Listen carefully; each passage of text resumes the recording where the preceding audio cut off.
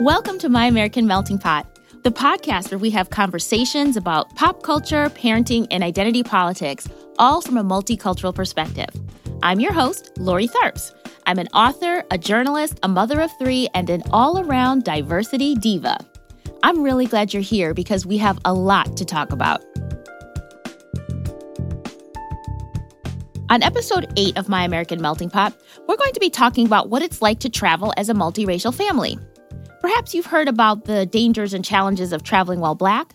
Well, prepare to hear about the dangers and challenges of traveling while multiracial. Thanks to Cindy McCain, the widow of Senator John McCain, the dangers recently made national headlines because Mrs. McCain believed she was witnessing a case of child trafficking at an Arizona airport, and she quickly alerted law enforcement and asked them to intervene. What Mrs. McCain saw was a woman with her child, but the child looked to be a different race than the mother, which made Mrs. McCain suspicious. As it turned out, there was no child trafficking happening. What Mrs. McCain had seen was simply a mother with her mixed-race child going on a vacation. Joining me for this conversation is Carmen Soniovi. We're going to try to get to the bottom of why traveling as a multiracial family presents its own unique sets of challenges, but we're also going to talk about the fun of traveling as a multiracial family.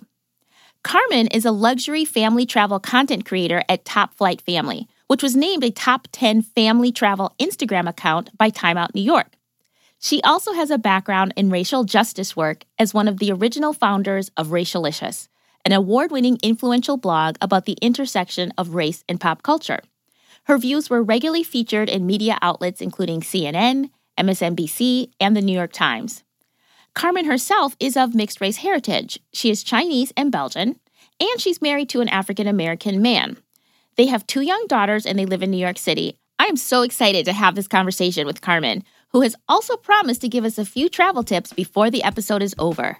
But before we get to our conversation, you know we have to take a break for a Melting Pot Minute.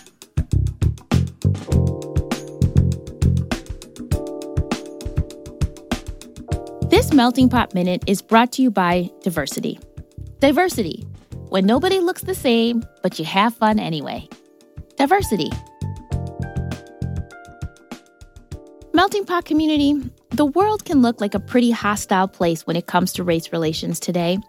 There's no shortage of headlines highlighting hate crimes and situations where people of different racial and ethnic backgrounds are in conflict.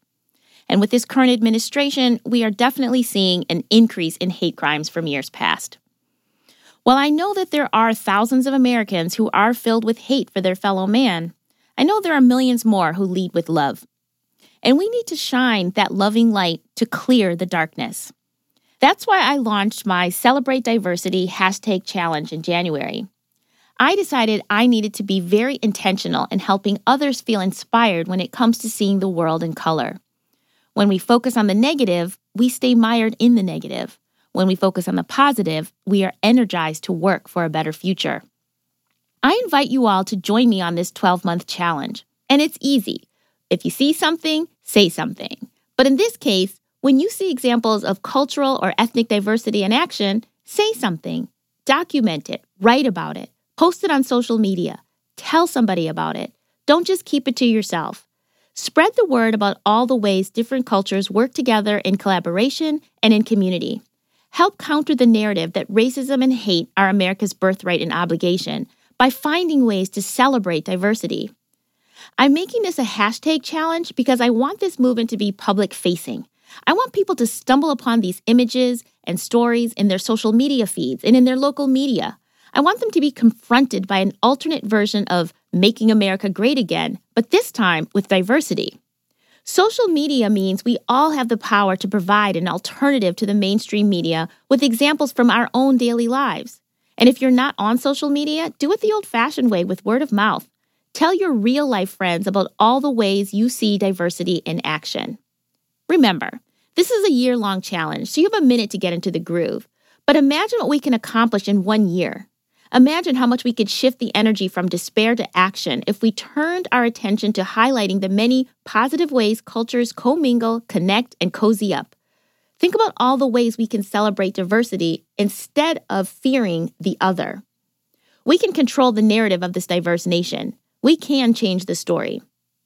So you have your marching orders. Post pictures of people, places, and things, comments, quotes, the names of cool organizations dedicated to diversity. Whatever you find, post it on social media, tell a friend, use the hashtag #CelebrateDiversity2019 and tag me at My American Melting Pot on Instagram and Twitter so I can retweet and repost all year long. Let's do this, Melting Pot community. Who's with me? Now, speaking of documenting diversity, let's get to our conversation about traveling while diverse with Carmen Sognovi. Welcome to My American Melting Pot, Carmen. Thanks for having me. Thank you for being here. So I want to get right into this. So I thought about having this conversation way before Cindy McCain made headlines because I myself am the mother of 3 mixed-race children, and I am the Black wife of a man who presents as white. And when we travel, we often get funny looks. Sometimes people don't recognize the 5 of us as a unified group. There have been times in hotels when I would be checking in for the 5 of us, and people would look to my husband and say, "Sir, we'll be with you in just a minute." And I'd have to tell them that we were actually all together. Sometimes when we're trying to get a taxi, my kids and I will stand back and my husband will stop this taxi driver. So these situations seemed pretty trivial to me. I didn't know if this was worth having a podcast episode on. But then when Cindy McCain did what she did and brought this episode to the kind of mainstream media, more people started talking about their challenges of traveling as a multiracial family. Cindy McCain actually said that the reason she thought she was witnessing child trafficking was because, quote, the woman was of a different ethnicity of the child and it looked odd. That's what made her think that she was witnessing child trafficking right in the middle of the Phoenix airport. So there are so many other stories like this. It's not just me. It's not just Cindy McCain and the people she saw. I went to a Facebook group that I belong to of multiracial families, and I asked, are other people having these similar experiences? And I got so many responses. So this isn't just an issue for me. This is not just an issue that Cindy McCain saw once. There are lots of different challenges that people who have families that don't look like they belong together because they are, quote, like Cindy McCain said, different ethnicities. And this really does affect how we travel. Carmen, as a travel expert and as somebody who has a multiracial family herself, why do you think in 2019 we still have these stories of people having these types of issues? It's so interesting because I had heard in passing about the Cindy McCain story, but I really just saw the headline. I didn't realize that it had to do with her seeing that a parent and a child were of different ethnicities. So that's kind of blowing my mind right now, to be honest. I don't know. It's interesting because I feel like as a society, we're more used to seeing multiracial families or interracial couples, but it still seems like in certain situations or certain instances, we still tend to default to, families should all look alike. And, the situations that you mentioned, definitely getting the cabs, less so now in the age of Uber, but definitely when my husband and I were first dating, like in the 00s, I was always the one who stepped out to get the cab. So I can definitely relate to that. And then also the situation you mentioned where you're at a hotel. For us, it's usually at restaurants or retail stores where I'm being helped or vice versa, my husband's being helped. And then they assume that the other one of us also needs to be helped separately. Like there's no assumption that we're together. So yeah, even though, I think people are more used to seeing multiracial families and more quote unquote accepting of them, I think the knee-jerk reaction is still to expect that a family kind of like they're all of the same color, quote unquote. So I think people still get a little startled when that's not the case. Yeah, and I think there's something about traveling where there's all these kind of checkpoint moments, right? Where in your own community, walking day to day, there's not really a reason, but you go to the airport and they're looking, you have to go through security and they're just looking for opportunities that things don't look correct. When you're getting on the airplane, you have to show your ID. You have to show that you are who you say you are. And I guess there's extra scrutiny, so that might explain why people are facing more instances of people's not believing that a person is in a family. That might be it. And it's not even families with kids. It also happens if you're in an interracial relationship. One woman wrote on this Facebook conversation that we were having, her name is Laura, and she said, "I'm white and my husband is black. Before kids, air travel folks were constantly assuming we were not together, telling him to wait when we walked up to have our ID and boarding passes checked. Our twins have actually lessened that as they clearly tie us together with our bags full of extra snacks, clothes, and activities." So oftentimes, if you have a black spouse, there's this element of racism to it as well. I mean, there's this idea that if you are white or white presenting, why would you be with a black person, for example? And I feel like that's something to consider as well, that people still don't assume that if you are white presenting that you would be with a black man or a black woman. And that's challenging, and it's kind of demoralizing. Yeah, I think that absolutely is still the case. And there's been a few situations we've encountered where I'm not sure it's necessarily the multiracial aspect of it that's been the issue, as opposed to the black aspect of it. So, really, us getting certain reactions because my husband and children are black, as opposed to, oh, you guys don't look alike. Sometimes it's hard to separate those two. They're very much intertwined if your family has, one black partner. Yeah, absolutely. And it's interesting, though, when you bring in this idea of like, well, obviously, it's just racism, it's just in general. That's all black people, experience life all the time, right? And this is very true, but it's not just. This is why this topic is so fascinating to me. And this is why I love having these conversations, because sometimes I think it is a black thing, right? I'm experiencing this. Our family's experiencing this because people just mistreat black people in general. And my family members are like getting the residual effects of the fact that I'm the black one in the family, right? But I also have received other people's comments. This is why I love social media, because you can hear like all different kinds of people's experiences. But I had another woman who wrote to me. Her name is Neely, and she said she is white, and she said my husband is Chinese Indonesian American. And she said one of the things that they experience is when they are traveling here in the United States where they live. She said on road trips, there is always a bit of anxiety about where we stop, and we aim for bigger, more populated stops when possible. It is a bit nerve-wracking to find your family being stared at while getting gas at little roadside gas stations with Confederate flag-adorned vehicles. So this idea that a lot of black people think, traveling into small towns in the United States is dangerous, right? This was interesting to me that a woman who's in a multiracial family, white and Chinese, that she also feels that traveling in the South in the United States presents some kind of danger. Is that surprising to you, or do you feel like, especially as someone who, pays attention to travel trends, that that's something people would be concerned about as a multiracial family, whether they're black or not, or Asian or something else? Yeah, I have to say I am a little bit surprised by that. But then at the same time, I think the fear makes sense, especially when you consider the history of race in this country. Certainly, white women's sexuality has been policed in a lot of different ways, but also specifically with regard to them entering romantic or sexual relationships with non-white partners. That's always been something that, I think white women have been seen as possessions to some extent. So I can certainly understand that there would be some anxiety if, as a white woman, you have a non-white partner and getting not necessarily the most favorable reaction to that all the time. So I think that there's a long history of racism in this country that manifests itself in a lot of different ways, and it's not just anti-Black racism. It has existed on many different levels and in many different kind of iterations. So it makes sense to me. Yeah, and probably more now more than ever. I feel like there's such a increased sense of racial hostility that anybody would feel maybe more uncomfortable traveling to smaller towns in certain parts of this country more than others.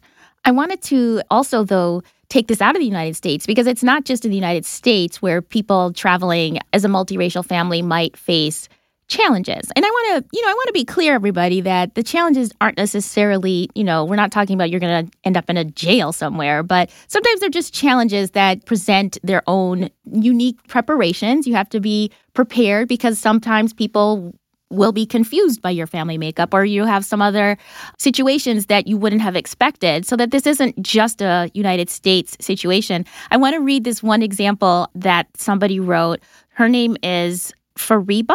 And she says, my family is mixed Nigerian, Iranian, English, and Canadian. And we were traveling back from Nigeria to England. And at the airport in Lagos, my husband actually had to tell me to stand back a bit because every single airport worker asked blatantly for a bribe because he has a foreign wife. We couldn't even sit together, even though we had pre-booked seats, unless we gave a little something for, she wrote this in this way, for your brother so I can get foreign wife like you. It was humiliating and disgusting. I mean, I'm not going to ask you to comment on that as an expert on bribes in Nigeria, but I just wanted to point out that traveling as a multiracial family, even outside of the United States, this is not necessarily something that only happens in the United States, but that in other countries, that being a mixed race family might create some situations that you wouldn't necessarily have if you were a monoracial family, or maybe, I don't know. What do you think about that? And do you have any experiences or knowledge about traveling outside of the U.S. where being a multiracial family might cause problems? What do you think? This actually kind of reminds me of my childhood. So just as a little bit of background, I was born in Hong Kong. My mom is Hong Kong Chinese. My dad is Belgian. So he's from Belgium, but basically moved to Hong Kong to work and stuck around for most of his life. And so for a little while in my childhood, my dad got stationed to work in Shanghai, which was on mainland China. So this was pre-97. So in other words, Hong Kong was still a British colony. So a very separate world, essentially, from mainland China, which was and still is under communist rule. And this was in the early 80s when China was first starting to open up to the West. And it's funny because certainly airport bribes were just part of our regular travel experience back in those days. And the whole idea of having a white or foreign partner and that changing your status is definitely a thing. So in Shanghai, my mom was already perceived to be different because she's from Hong Kong. So they would call that Wah Q, which is in Cantonese, that's you're an overseas Chinese. You're not from mainland China, you're a Chinese American, or you're from Hong Kong or Taiwan. That's considered a different kind of Chinese and with a little bit more of sort of financial privilege, class privilege. But then the fact that she had a European husband and then these rather white-looking kids, then also definitely put that up another notch. So yeah, I do absolutely think that the race or ethnic background of your partner can cast you in a different light when it comes to what type of privilege you're perceived to have. So that I can definitely kind of relate to that. It brings back some childhood memories there. Yeah, it's so fascinating. Again, I love these stories. I mean, I don't love the stories where people are humiliated. I'm not suggesting that somebody else's pain or suffering is enjoyable. But it's just interesting to me how, again, this woman is Nigerian, Iranian, and you're saying that this reminds you of your own childhood in Hong Kong and China. That in some ways these shared experiences bond us together because we can relate. It just gives us another way to relate to one another. Now, you said earlier that you and your family today, your husband and your two children, and you said your children are, brown, right? That nobody's going to, mistake Yes. them for anything but brown. And you have this beautiful travel website, and you said you haven't had any really difficult experiences, and you've traveled all over. Talk to me about that. Talk to me about the positive that you haven't had problems. Yeah, I think we've been pretty fortunate so far.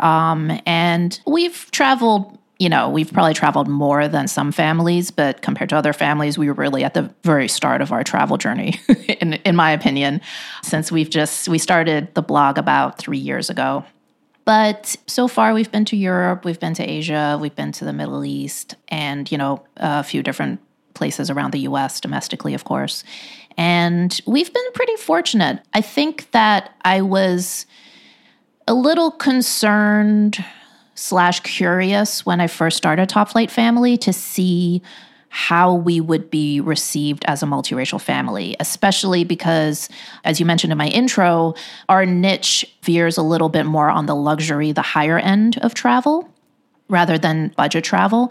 And so I was kind of curious to see, like, how would these higher end hotel brands, how would they feel about working with a family of color, specifically one where, quote unquote, part Black as a family, how that would play out. And I've actually been pleasantly surprised that it hasn't presented an issue for us.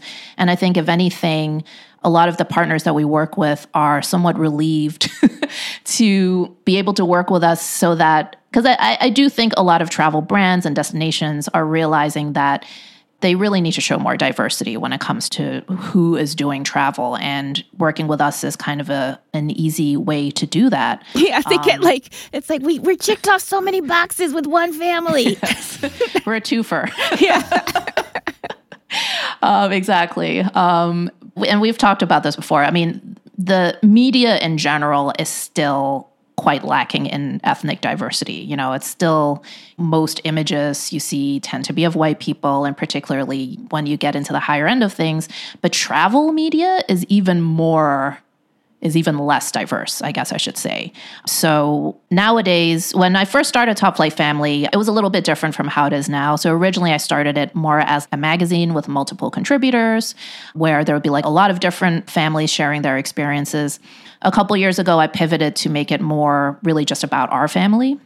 But in the early days, I would often have to rely on stock photography to illustrate articles and things like that. And one of the biggest frustrations to me was to find travel imagery that featured people who are not all white, particularly when it came to families. It was like you would think that only white families travel anywhere, judging by these stock photography sites. You would like put in family travel or family vacation, and everyone was like blonde hair, blue-eyed. Everyone was wearing like a white bikini. There was so little diversity in just like the images. And if you think about how travel is marketed, the ads that you see that promote hotels or destinations, there's a lot of sameness in that. And you don't necessarily see people, if you're a multiracial family like mine, you don't often see anyone that remotely reflects what you guys look like. So for me, it's been interesting and somewhat of a relief to see that it hasn't held us back. And I think that more and more travel brands and destinations are getting it. They realize that we need to show a broader range of who's traveling. And, obviously because of the topic of this podcast, we're primarily talking about like ethnic diversity, but same absolutely goes for like LGBTQ travel, especially families. Like you don't see a lot of LGBT families being depicted in travel media. And so I think that's just one of many other areas where, I think a lot more diversity is needed. You just made me think also that sometimes the fear or the reticence to even go out and travel, or in a very legitimate fear, is because we don't have enough media imagery to suggest that you would be welcome someplace, to suggest that you're not going to be attacked by whatever the hate mongers of the day are, right? So you're actually doing a very big service for a lot of us, Carmen, because we need to see ourselves in these places before we take the step to go there. I mean, it's kind of a vicious circle, right? A lot of people say, oh, well, the reason we're staring at you is because we've never seen people that look like you traveling in these places, right? Or the reason that we don't extend the welcome mat is because we didn't know you did travel. And then people on the other side, you're like, well, we're not traveling to those places because we've never seen ourselves in those places and we didn't know we'd be welcome there. So I think it really makes a big difference to see Top Flight Family, for example, and to look at those images and see you, to see your family that looks like my family, that looks like this other family in places where, whether it's a luxury hotel or just a destination, that I just didn't think that applied to me because I never saw myself in those places before. Now, you started your online career at Racelicious. Did you have some little bit of, I am doing a little bit of a diversity service work here with this Top Flight Family? Was that in the back of your mind at all? Of course. Of course. It's always there in like a guerrilla tactic kind of way. Once you're into racial justice, it doesn't really go away. So for sure, there underneath it all, there was for sure that little element of, especially at the beginning, when I was really trying to have a lot of different voices on the blog, like I really made sure to try to reach out to as many different kind of families of all types, of all ethnic backgrounds, religious backgrounds, things like that. Because I really wanted to show that, hey, the families that travel are not just one kind, they're all different kinds. And just because it's luxury travel doesn't mean that it isn't just sort of like a retired baby boomer white couple. I think that's sort of the typical luxury travel demographic that a lot of people think of, when in fact, there's families, there's people of color, there's LGBTQ families, it's just much broader than the images that we typically see. Yeah, so that's like a tip to everybody who's listening, who's part of a multiracial family. Take lots of pictures of your multiracial family on vacation and post them socially so that the rest of the world can get used to the idea that families that don't all look alike are actually families and that we travel. And so when you see us out in the world, you're like, oh, that's a family. That's not 5 random people standing next to each other in a picture, coincidentally. I think that's really, really important that, imagery matters. Seeing your family group reflected in these different places makes a difference. Yeah. And if you don't mind, I just want to plug a friend of mine's project because it very much relates to this. Plug away. Karen Apkin, she has this incredibly thriving Facebook group called Black Kids Do Travel. And essentially, it's this community that she's built of Black families, and some of them are quote unquote monoracial Black, but there's certainly a bunch of mixed families in there too, including us. And it's really just very simple. The purpose of the group is just to share photos of trips that you've done with your kids. And then, of course, there's also a lot of asking for advice. Hey, we're going here. Any ideas, tips for going to this destination? But I think the reason that her group took off the way that it did is because there's something so powerful about seeing other families that look like you traveling to all kinds of destinations, whether it's taking a Disney cruise, whether it's going to Manhattan and spending a weekend there, or, something more far-flung like going to Dubai, going to Hong Kong, going to Japan, going to Africa. And I know Africa is a continent, not a country, but going to one of the many countries in Africa. But it's a great community, a great resource. I definitely encourage anyone to join just for the sheer community and the information that you can gather there. But to the point that we were talking about earlier, it's really, really powerful to just see images of people who look like you or who look like your extended family traveling. Like, it's such a simple concept, but just seeing other people doing it makes you so much more confident that, like, wow, we can do this. This doesn't seem so far-fetched. They did it. They can talk about their experience, whether they felt welcome or not, maybe certain things to look out for. But yeah, it's really empowering. And I'm very proud to be part of that community. And I love being able to kind of bring in a little bit more of the luxury travel angle to it. And, people really dig it. Even families who maybe that's not necessarily the way that they travel, they really appreciate seeing that, wow, there's Black families on this side of things as well. So it's definitely really important. I agree 100%. And it plants a seed. I actually received an email not so long ago from a woman who read my memoir, Kinky Gazpacho, where I talk about traveling to Spain. And she actually said, I've never been to Spain. I don't speak Spanish, but I read your book and I would like to retire to Spain. So, tell me more. Wow. Yeah. And I was like, wow. I mean, think about the power of that. When you share your story, when you share that you've done it, it gives people the courage that they can do it too. And I think that that's really important. And that's really one of the definite benefits of social media, is that we can control the narrative and provide a counter narrative to what's kind of, like you said, in a lot of travel media at this point. We don't see ourselves, but we can create alternatives to that. So I want to just jump to some ideas. Earlier, before we actually got online, we were talking about, some of the things that we do because we know that as a multiracial family, we may get stares or things might happen. And you mentioned that sometimes you travel, even if you're domestically, you may travel with your kids' passports. Talk a little bit about that, like why you do that. And if there's anything else that you can think of that, that you do not because you're worried necessarily, but just because you want to make sure that if anything does come up, you're not going to be caught unaware as you travel with your family. Like you mentioned, I will very often travel with passports, even if we're going domestic. And part of that is just I'm very type A, so it's just kind of part of my personality. But the other part of it is, it has crossed my mind that particularly if for any reason me or my husband are separated from each other in the airport and then just one of us is with our kids, for example, I think it would be maybe a little bit more of an issue of me with the girls rather than my husband with the girls, since they do have quote unquote black presenting hair. I don't think it's like a stretch for them to be like, oh, these are your daughters. For me, it hasn't really been an issue, but it does cross my mind that, hey, if there's any reason where I need to demonstrate that, yeah, these are actually my children, so that Cindy McCain doesn't report me for child trafficking. That's my new reason now. That, having the passports handy is useful. But then also, to be real, immigration is very scary right now. I am an immigrant, so for a long time, I had a green card, and I recently became naturalized just in time to vote for Hillary Clinton, but that didn't work out very well. So I feel a little bit more secure to have my passport with me, just in case of any kind of weird situation that comes up. Though, of course, I have also heard stories of U.S. citizens with their passports getting harassed anyway, so it's not really like a silver bullet either. But yeah, that kind of explains the passports question. Mm-hmm.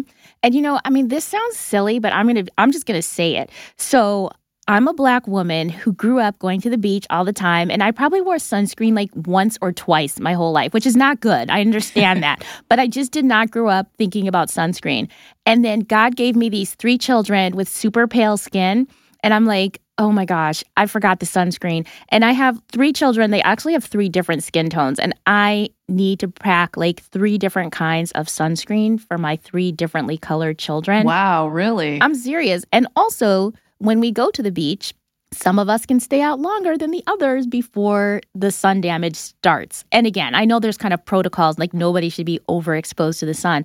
But there are some like things like that, even like being a family of different colors, different shades, different hair products that we have to bring, things that I have to bring for my hair that I don't have to bring for my kids' hair.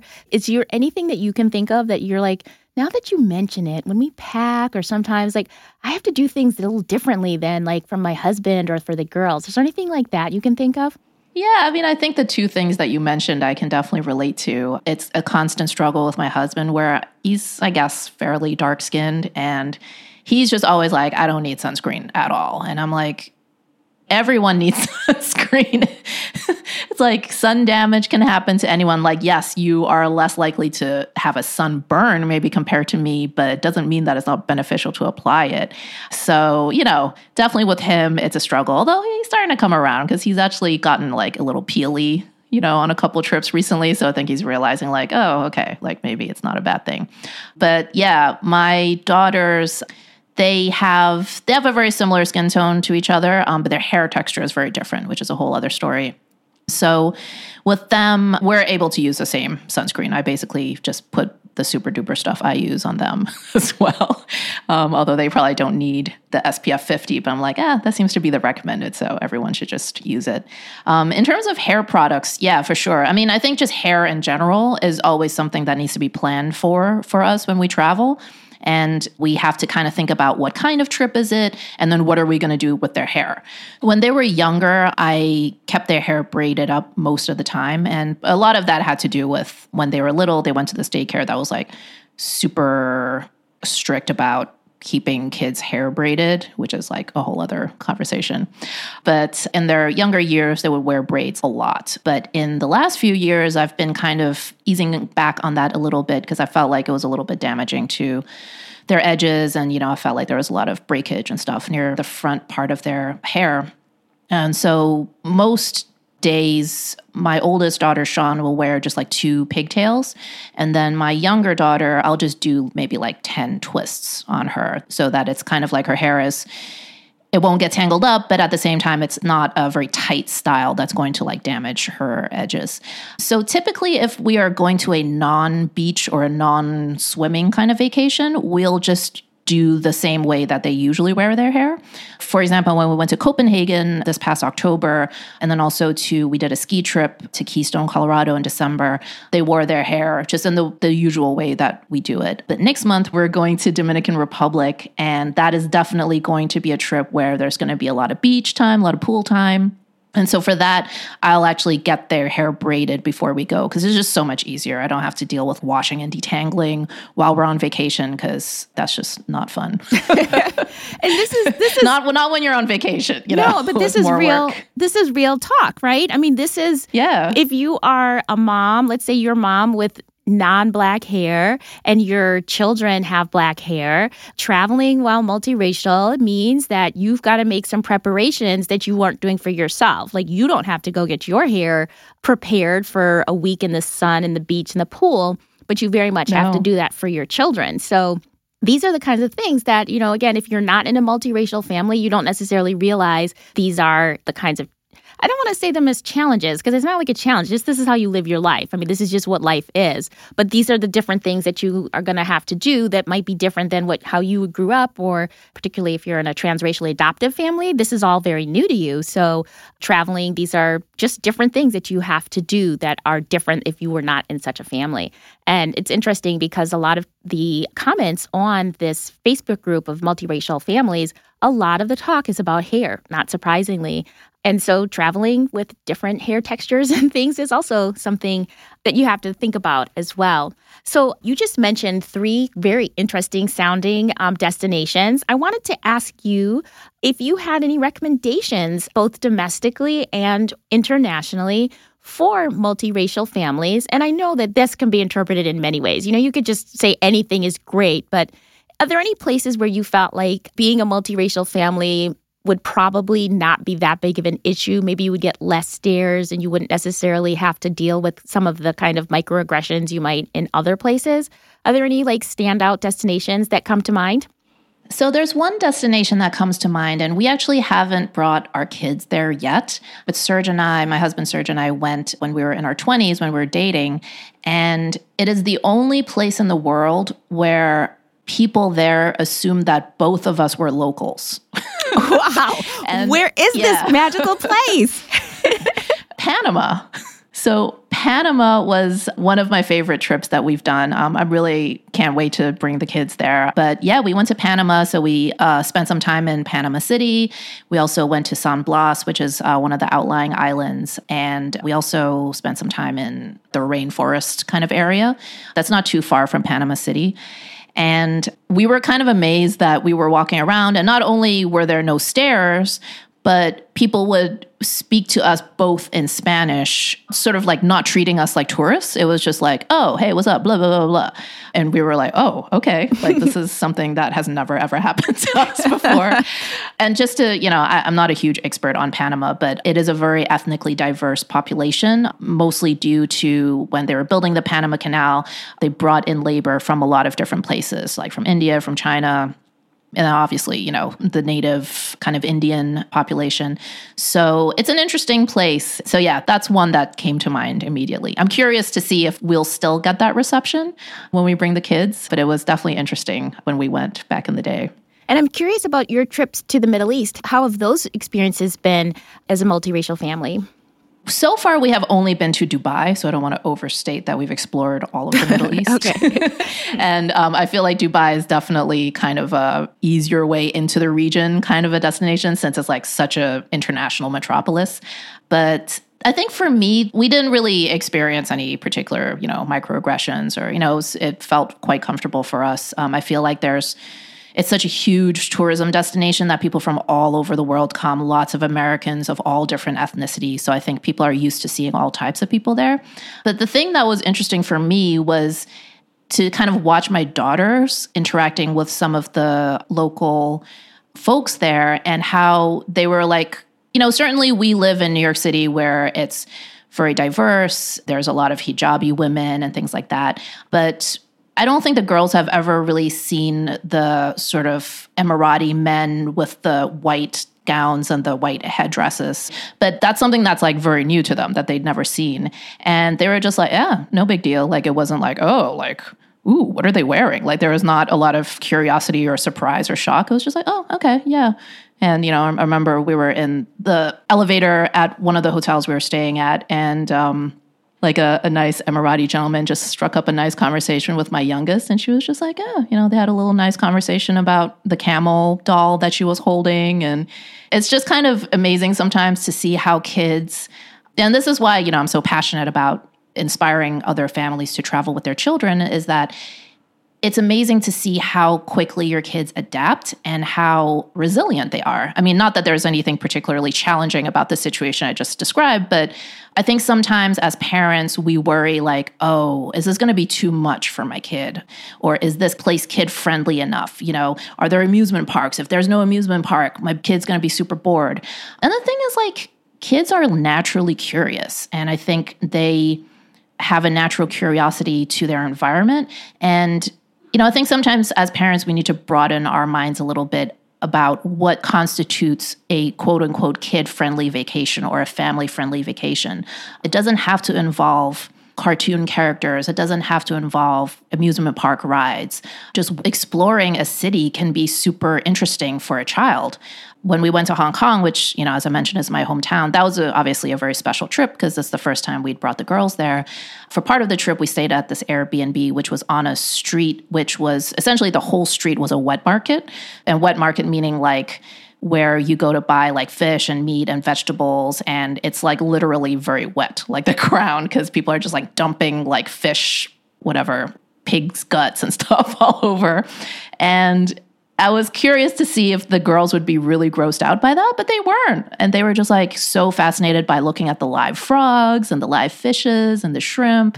So, you know, I think that kids are much more curious and resilient and adaptive than sometimes we give them credit for. And you really see that when you start traveling more with them. Really quickly, I should have asked you this earlier, but how old are your daughters now? They are 6 and 9. And how old were they when you started your travel adventure? It sounds like you've been traveling your whole life, obviously, but was there like a time period where you're like, okay, we can start traveling with them now, or was it pretty much from birth? No. So for us, it definitely wasn't from birth. We really only started in earnest when my youngest was 3.5, and then my oldest was 7. Before that, we had done a little bit of traveling when my oldest was young, but there was like a good 3.5-year stretch from when our youngest was born that we didn't, it was just like a very busy time in my husband's business. Like not only did we not travel, but I don't think we took a vacation, like a break from work at all in that time period, which is kind of the part of the reason why we were like, oh man, we need to make a serious change. And that's kind of how this whole thing kicked off. So what has been your personal favorite travel destination? You know what? I'm going to scrap that. I don't want to know your personal favorite. I actually want to know like your family's favorite destination and why. One of them for sure was Dubai because it's a fascinating city. And I think the thing that makes Dubai such a great destination is that whatever you're into, that's the experience that you can have. So if you really just want to learn about the culture and the history, you can have that experience where you really delve deep into like the history of the region and you visit the various mosques and, you know, religious institutions. If you're very into luxury, you can have that. You know, you can go race Lamborghinis, you can stay at crazy high-end hotels, like eat $1,000 ice cream sundaes. You know, you can enjoy that. If you're really into amusement parks and kiddie stuff, you can have that. If you're really into spas, you can do that. If you're a foodie, you can customize that experience. So I think just the fact that there's so much there makes it a really amazing travel destination for families. And just in general, like the whole place is set up to be very kid-friendly. You know, we found that the kids were just really welcomed wherever we went, welcomed as opposed to tolerated. I think there's a big difference when you're traveling with kids of like whether your kids are merely tolerated or if they're actually welcomed. And you really sense that difference there. And that was one of their favorites because like where else can you ski indoors? Oh my gosh. Only in Dubai. Oh my gosh. And let's just say you don't have the budget to go to Dubai. What's your family's favorite domestic destination? Yeah, so one place that we went recently that is definitely a budget destination, I would say, that we were surprised by how much fun we had, and not surprised because we thought it would be terrible, but we just didn't know much about it, was Jacksonville, Florida. What? So, yeah, it was so much fun. Tell me why. Okay, well, the food is great. There's a lot of like fun things for kids. There's this place called Sweet Pete's Candy Shop, which I don't know if you've ever watched the show The Profit on CNBC, but it's hosted by this guy, Marcus Lemonis, who basically invests in different small businesses. So it was featured on that show. So Serge and I were kind of excited to go there. And it's like this huge candy land, and you can take like candy making classes. There's beaches there. So we went surfing.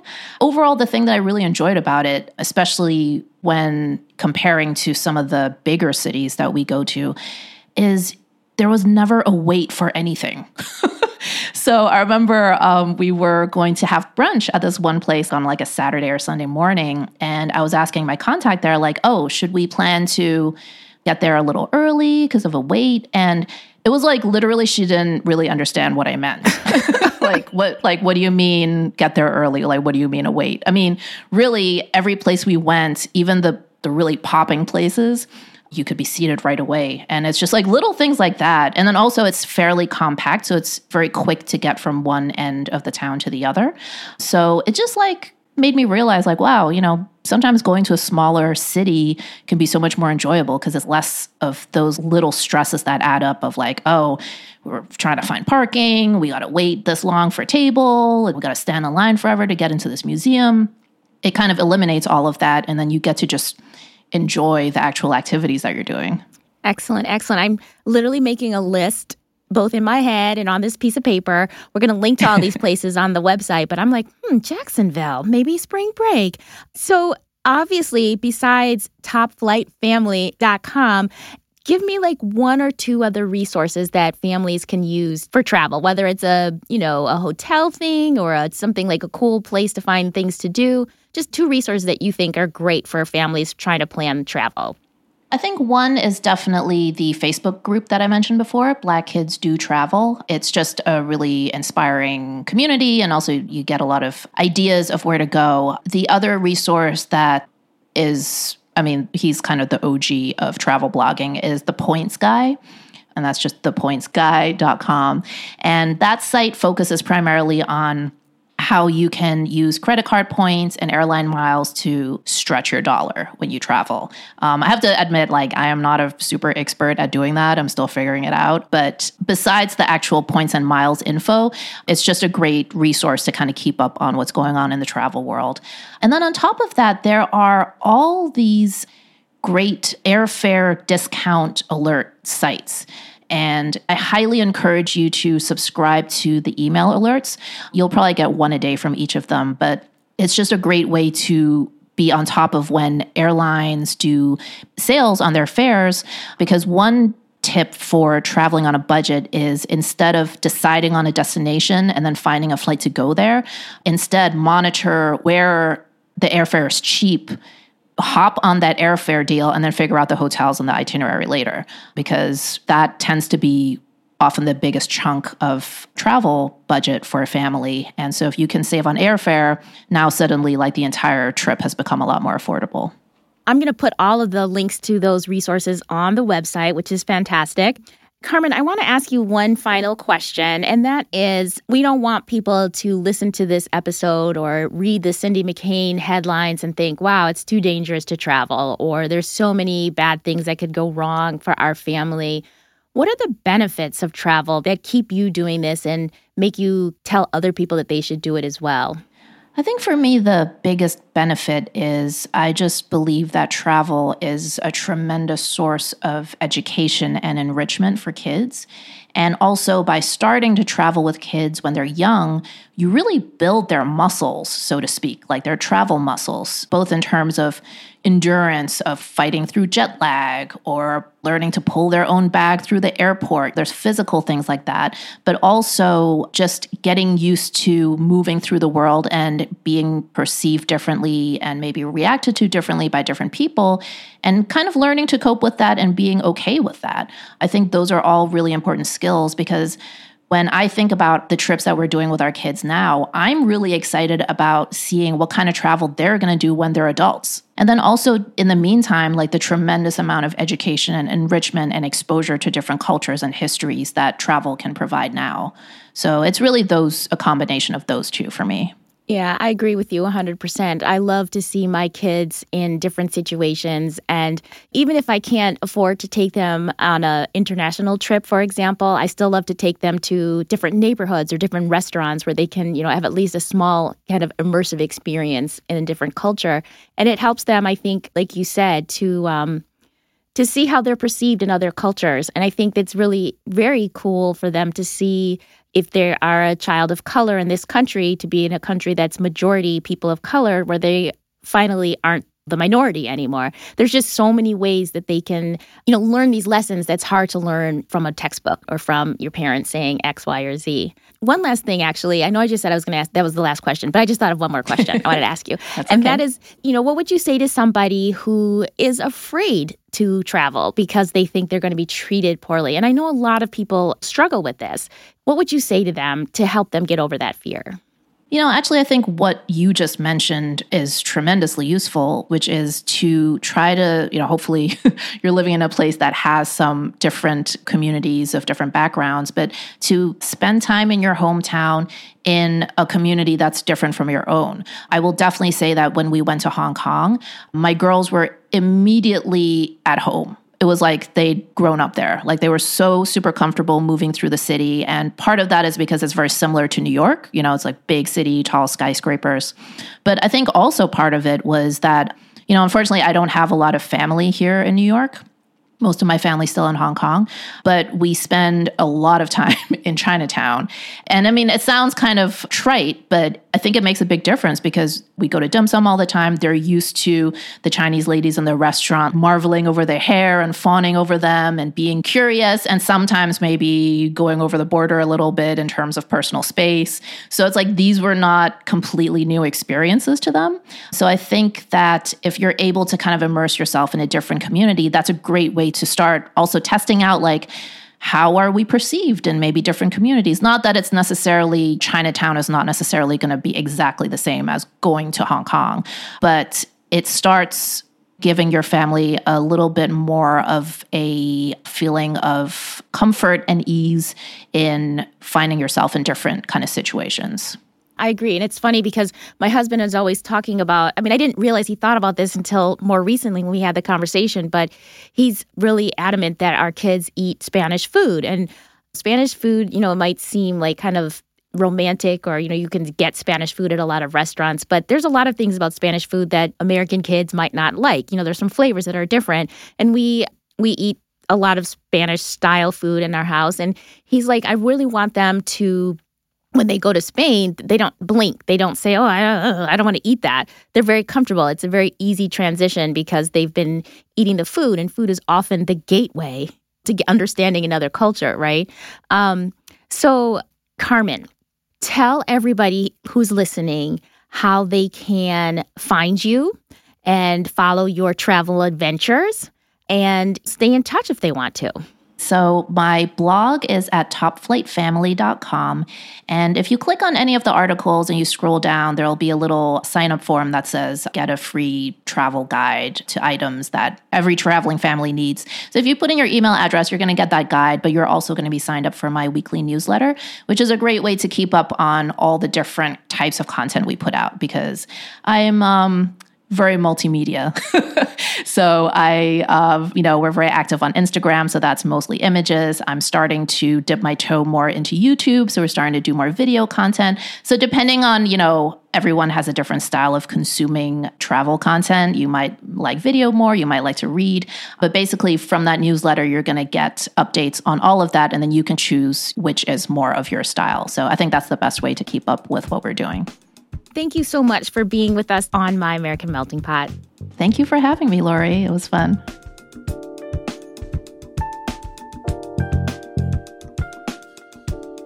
So who's thinking about booking a trip to Jacksonville, Florida now? Panama? Dubai, maybe? I hope you enjoyed this episode as much as I did. I love traveling, and now Carmen just made me realize that taking my multiracial, multicultural, bilingual family on the road isn't just enlightening for us. We're doing other people a favor by expanding their notions of what family travel looks like. Mental note, I have to make sure I post all our travel photos on Instagram and Facebook to celebrate diversity.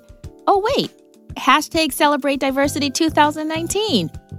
Seriously though, the more families that look like mine are seen and normalized, the sooner the Cindy McCains of the world won't see us as abnormal and unmatching. So, see if you can find that great travel deal. Take that trip you've been thinking about. Go see the world with your family. And please, send me a postcard from wherever you land.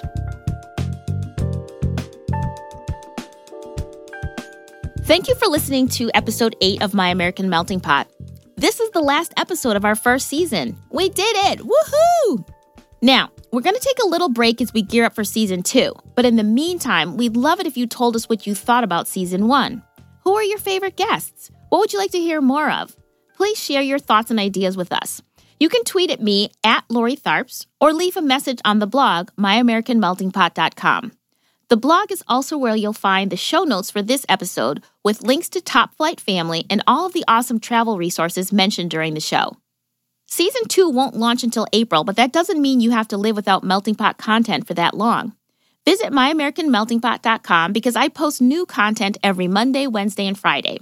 You can also sign up for the My American Melting Pot newsletter for updates about the show and other Melting Pot news and information. Sign up is easy and it's right there on the blog. Or you can just follow me on social, on Twitter, Facebook, and Instagram, where I post daily Melting Pot goodies. And here's my final ask for the show. If you can, please leave us a rating or a review on iTunes or Stitcher or wherever you listen to podcasts. The more ratings and reviews we have, the easier it is for other people to find the show. So, I'm thanking you in advance. Please do what you can. Episode 8 of My American Melting Pot was recorded at WRTI Studios in Philadelphia, where everybody wishes they were on vacation, but they're not. Our editor and producer is Brad Linder. Our sound engineers are Joe Patty, Tyler McClure, and Paul Marchesani. Our PR and marketing intern is Darian Muga, and our theme music was composed by Sumi Tanoka. Thank you so much for listening to My American Melting Pot, and thank you for supporting us in our first season. And as always, remember to live your life in color.